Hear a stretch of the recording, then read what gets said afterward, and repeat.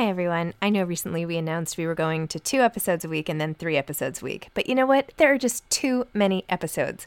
So we are going back to 5 episodes a week. Still a reduction from 7, but there were just too many interviews scheduled, and I didn't want to make all the authors wait for too long. So I hope you can keep up with me. Listen to 1 a week as you're on your way to work or on your way home or putting your kids to bed or whatever it is you're doing. Moms don't have time to read books now 5 times a week. I'm Sandra, and I'm just the professional your small business was looking for. But you didn't hire me because you didn't use LinkedIn Jobs. LinkedIn has professionals you can't find anywhere else, including those who aren't actively looking for a new job, but might be open to the perfect role, like me. In a given month, over 70% of LinkedIn users don't visit other leading job sites. So if you're not looking on LinkedIn, you'll miss out on great candidates like Sandra. Start hiring professionals like a professional. Post your free job on linkedin.com/people today. Hey, it's Danny Pellegrino from Everything Iconic. Ready to upgrade your style game without blowing your budget? Check out Quince. They've got all the good stuff, shirts and polos, activewear, and fine leather goods, all at 50 to 80% less than other high-end brands. And the best part? They're all about safe, ethical, and responsible manufacturing. Get that luxury vibe without the luxury price tag. Hit up quince.com/upgrade for free shipping and 365-day returns on your next order. That's quince.com/upgrade. Hey, Dave. Yeah, Randy. Since we founded Bombas, we've always said our socks, underwear, and T-shirts are super soft. Any new ideas? Maybe sublimely soft. Or disgustingly cozy. Wait, what? I got it. Bombas. Absurdly comfortable essentials for yourself and for those facing homelessness. Because one purchased equals one donated. Wow, did we just write an ad?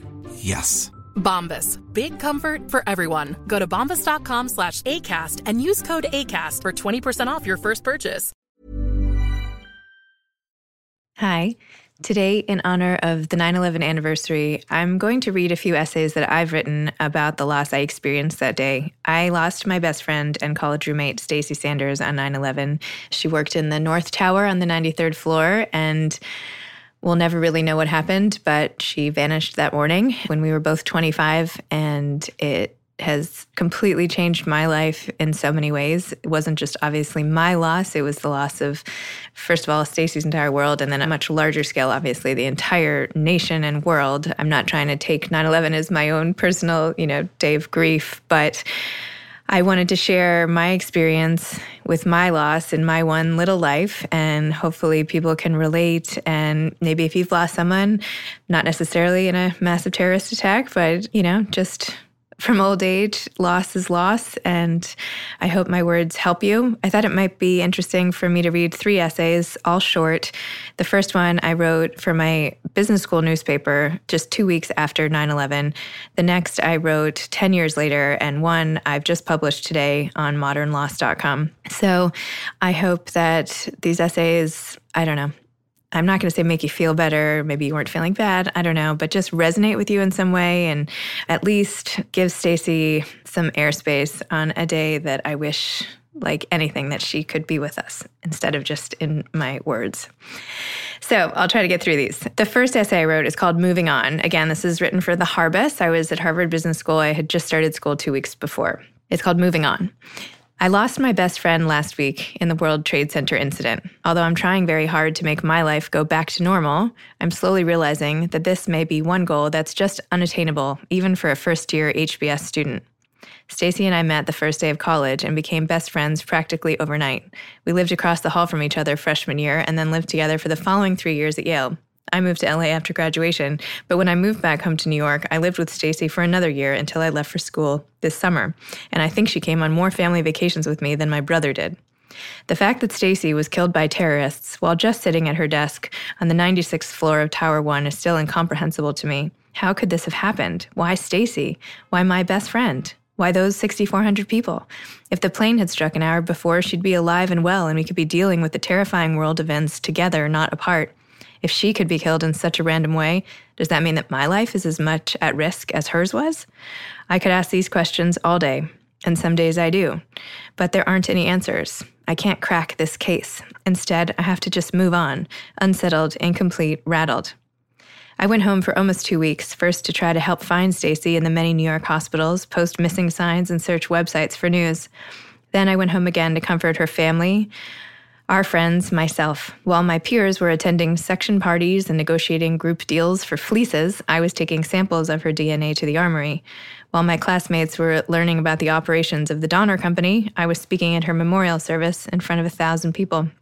But now I'm back. I'm sitting in my wretched front row center seat in section, contributing to class. I'm going to SHAD, reading my cases on the elliptical machine. I'm signing up for clubs. Is 7 really too many? Going to career services events, having dinner with new friends. I'm smiling at classmates I pass on campus. I'm laughing at funny stories. I'm analyzing marketing decisions of random companies, and I'm deleting the 8 million emails I get a day from various on-campus organizations. How is this possible? Just last week, I couldn't get out of bed. I couldn't see a movie with having a breakdown in the ladies' room. I couldn't talk or think about anything else. I couldn't go 10 minutes without consuming another 1,000 calories. Thank you, Entenmann's. What happened? Well, for one, I came back to school to an unbelievably supportive, amazing group of people. I came back to lengthy, compassionate emails from classmates I barely knew. I came back to new acquaintances hugging me in the hallways. I came back to professors who went out of their way to include me in class and encouraged me to speak. I came back to administrators who asked me how everything was going and offered help and guidance. I came back to an abs class at SHAD in which I actually won the Who Can Sustain the Plank Position the Longest contest. I came back to a community that listened, that cared, that knew just what I needed and how to make me feel better, and for that I am beyond grateful. I know my sense of personal loss will never fade. I know that no one will ever be able to replace Stacy, and I know that few people actually know how I feel right now, but that's okay. The most important thing is that I know that people here care, and I know that HBS will serve as a refuge from the trauma in my hometown, as a place where I can be distracted enough to just keep going, a place where I can contribute, and a place where I know I can be happy again, and that has made all the difference. Wow, that feels like so long ago that I wrote that. That was 2 weeks after 9/11, and I definitely was not, back to normal at the time after writing that essay either. It took a very long time to function normally, but at least I could go through the motions. Also, some of the facts and figures were not accurate because things were still so new. It was before we knew all the final information. Okay, 10 years later, on September 13th, 2011, I wrote another short article, this time for Redbook, and this was called From Her Closet with Love. I can't remember where or when Stacy got her red feather boa, but it was a permanent fixture in the many places we lived together. We met during our freshman year at college and immediately spent all our time in each other's rooms, me cross-legged on her rag rug or Stacy on my striped duvet, her strong legs stretched out over my desk chair. The next year, we shared a room so small that I had to crawl onto my bunk if she needed to get to her desk. There were off-campus apartments junior and senior year, then an apartment in New York City decorated with posters tacked to the walls. Her feather boa was there, of course. She would grab it playfully on her way to dinner, wrap it around her neck dramatically to watch the Oscars on our hand-me-down sofa, or dance provocatively with it during parties we hosted. Really, Stace, I'd think, and occasionally say, a boa? She couldn't have cared less. We both planned to get our MBAs, but while I packed up for business school, in the summer of 2001, she stayed on in New York, settling easily into her new job at Marsh & McLennan, sky high in the North Tower of the World Trade Center. When I left, it was harder to say goodbye to Stacy than anything else.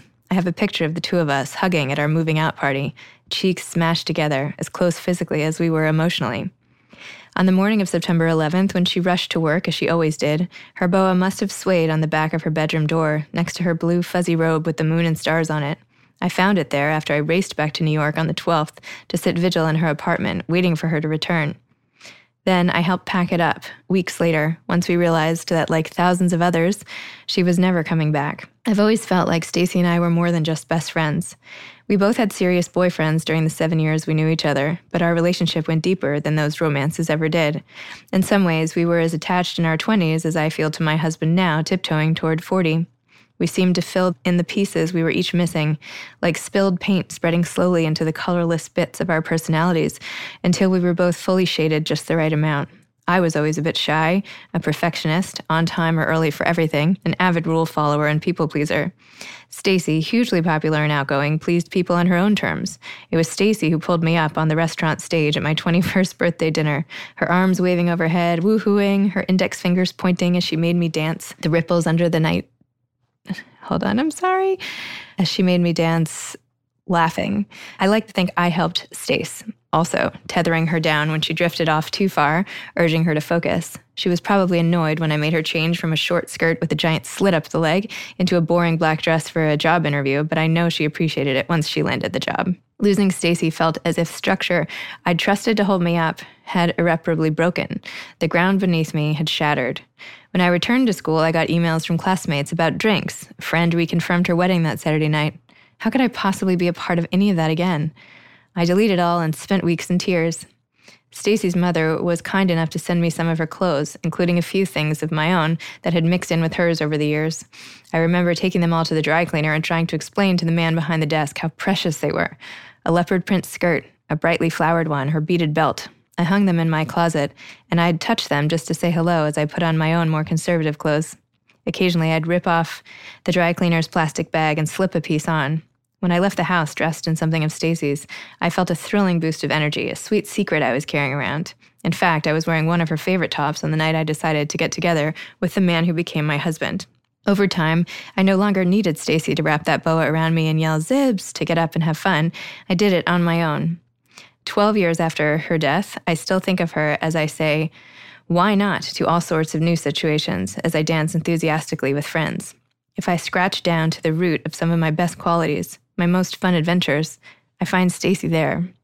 A few months ago, I met Stacy's mother for lunch near my home in New York. It was, as my 6-year-old daughter would say, happy sad to sit with her again. Stacy had so many friends, her mom said as we finished our salads, but you two were soulmates. Stacy always told me that. Then she reached into a bag beside her and pulled out Stacy's red boa. My fork froze in midair. Sound stopped. All I could hear was my heart pounding, and I felt tears coming to my eyes. I hadn't seen her boa since the day that October when I helped box up her belongings. I might have glimpsed it as I worked with her mom one quiet afternoon in Connecticut, sitting back on my heels, holding her hair to the light streaming in from the window, wondering how this could be all that was left on earth of my best friend. Here, her mother said at lunch as she handed the boa across the table. Stace would have wanted Phoebe to have it, my daughter. The boa was worn, some feathers gone, but it still radiated the vibrant energy that was Stacy. I brought it home that afternoon and walked it down to the playroom where my kids were skittering around happily. When I told Phoebe that the boa used to be Stacy's, she said, "Your friend who died in that building?" Then she reached for it.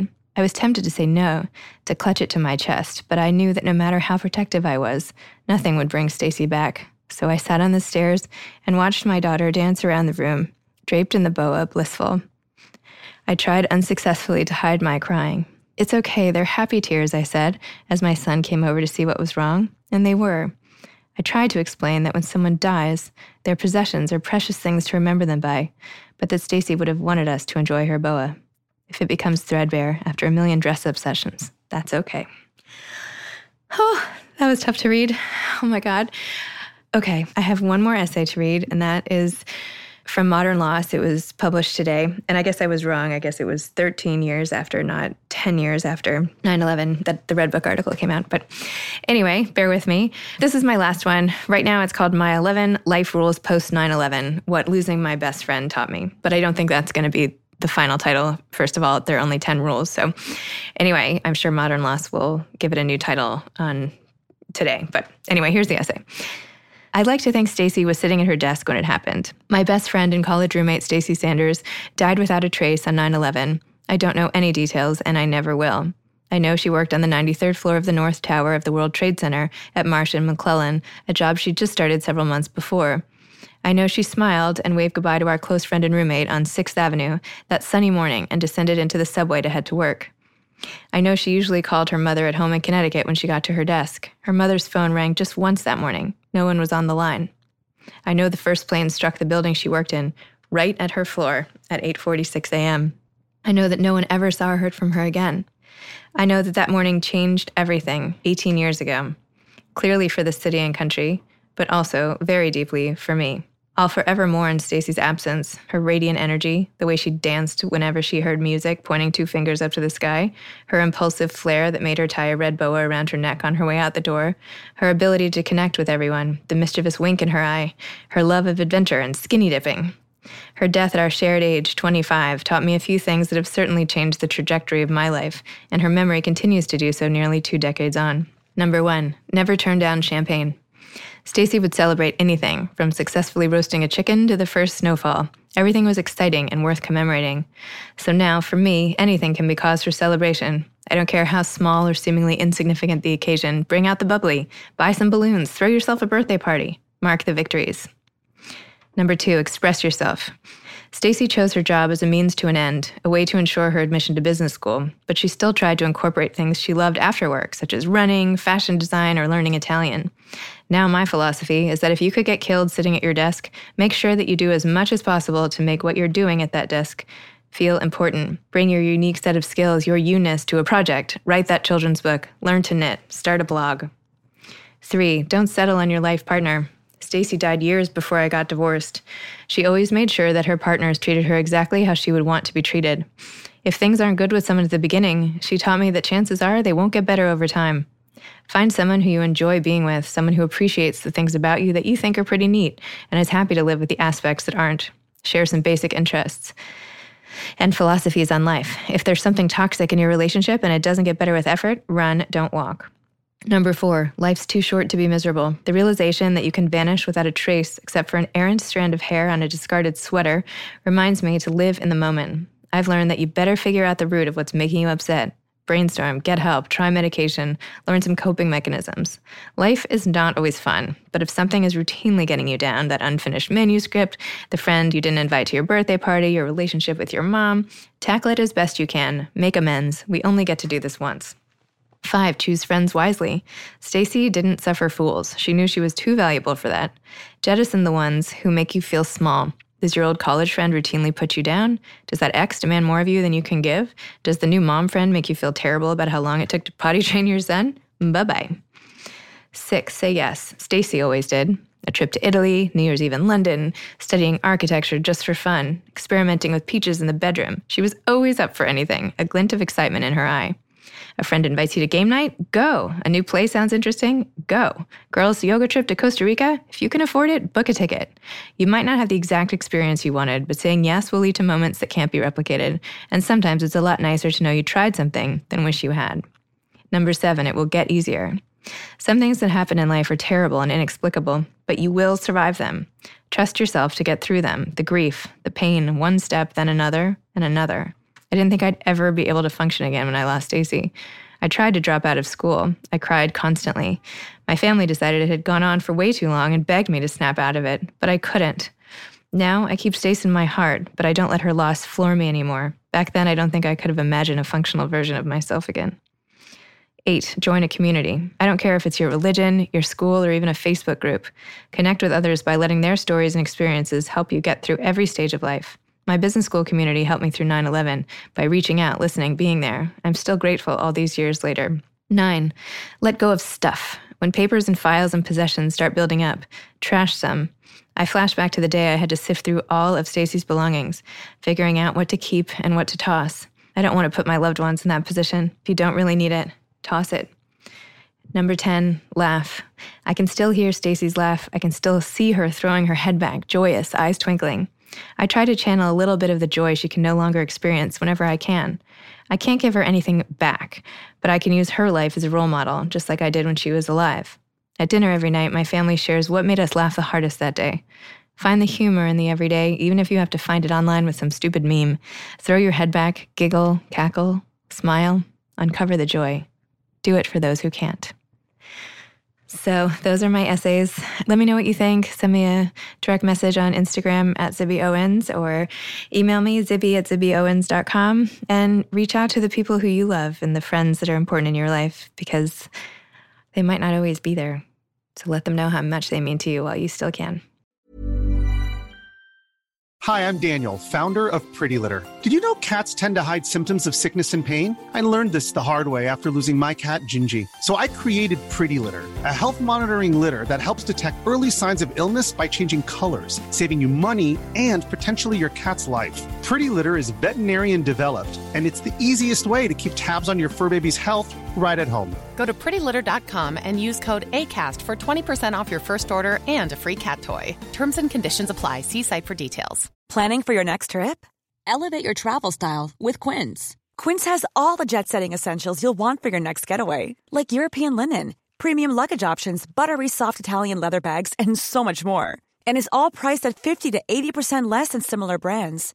Plus, Quince only works with factories that use safe and ethical manufacturing practices.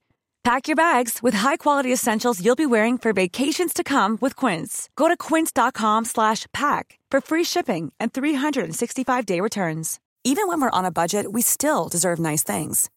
Quince is a place to scoop up stunning high-end goods for 50 to 80% less than similar brands. They have buttery soft cashmere sweaters starting at $50, luxurious Italian leather bags, and so much more. Plus, Quince only works with factories that use safe, ethical, and responsible manufacturing. Get the high-end goods you'll love without the high price tag with Quince. Go to quince.com/style for free shipping and 365-day returns.